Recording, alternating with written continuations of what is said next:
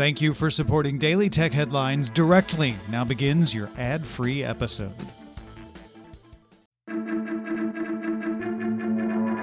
These are the Daily Tech Headlines for Tuesday, April 23rd, 2019. I'm Sarah Lane. Key by Amazon is expanding to 13 new U.S. cities for Amazon Prime customers, bringing the total to 50 cities. Key offers in-home, in-car, and in-garage deliveries, and also announced Key's compatibility with Chamberlain's MyQ connected garage door software. Key is $119 annually and requires an internet-connected door lock and security camera for in-home delivery. In-car delivery requires an active OnStar or Volvo on-call account. Twitter's first quarter earnings report showed revenue of $787 million, which is up 18% from the same quarter last year, and net income of $191 million, and earnings per share of 25 cents.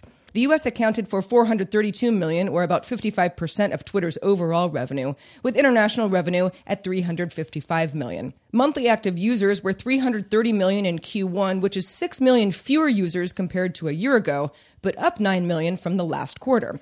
Daily active users were 134 million in the quarter, up 11% on a year ago. Twitter says it will stop reporting monthly actives for future quarterly reports and focus on those daily numbers, which the company considers its most valuable number.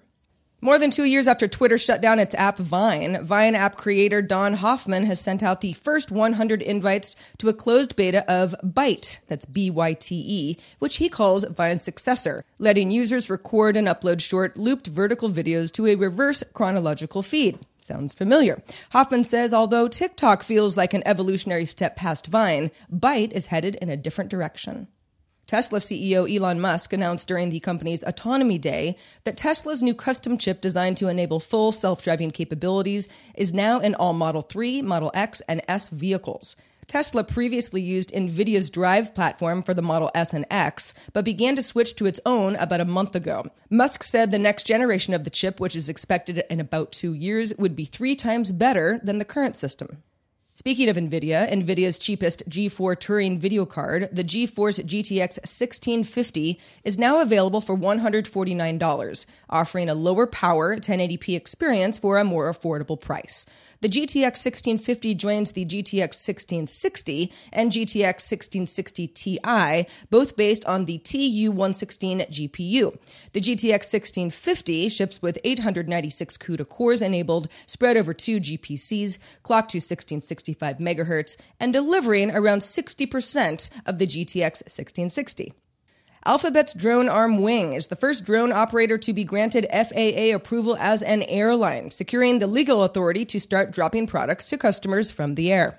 Wing plans to begin routine deliveries of small consumer items in 2 rural communities, Blacksburg and Christiansburg in Virginia, within months, and then start finding retail partners in both towns. Companies that receive the government permission that Wing did must also be majority owned by U.S. citizens due to rules imposed by the Department of Transportation. AT&T and Sprint have settled a dispute over AT&T's controversial 5G Evolution rebranding of its LTE network. Sprint filed a lawsuit against AT&T back in February, claiming that 5GE was misleading and suggested that the network was actually 5G, which it is not. Terms of the settlement were not disclosed, but AT&T will likely continue to use the term 5GE going forward. And finally, the European Parliament has voted to move forward with the Common Identity Repository, or CIR, a biometrics tracking searchable database of EU and non-EU citizens that includes border control, migration, and law enforcement data systems and unifies records on more than 350 million people. CIR will aggregate names, dates of birth, passport numbers, and other identification details, along with biometric data like fingerprints and facial scans, and make all of it available to EU border and law enforcement authorities. The CIR is poised to be one of the biggest tracking databases in the world, similar to what's being used by the Chinese government and India's Aadhaar system. For more discussion of the tech news of the day, subscribe to dailytechnewsshow.com. You can find the show notes for this show and links to all of our headlines there as well. Remember, rate and review the Daily Tech Headlines wherever you get your podcasts. I'm Sarah Lane. Thank you for listening, and we'll talk to you next time.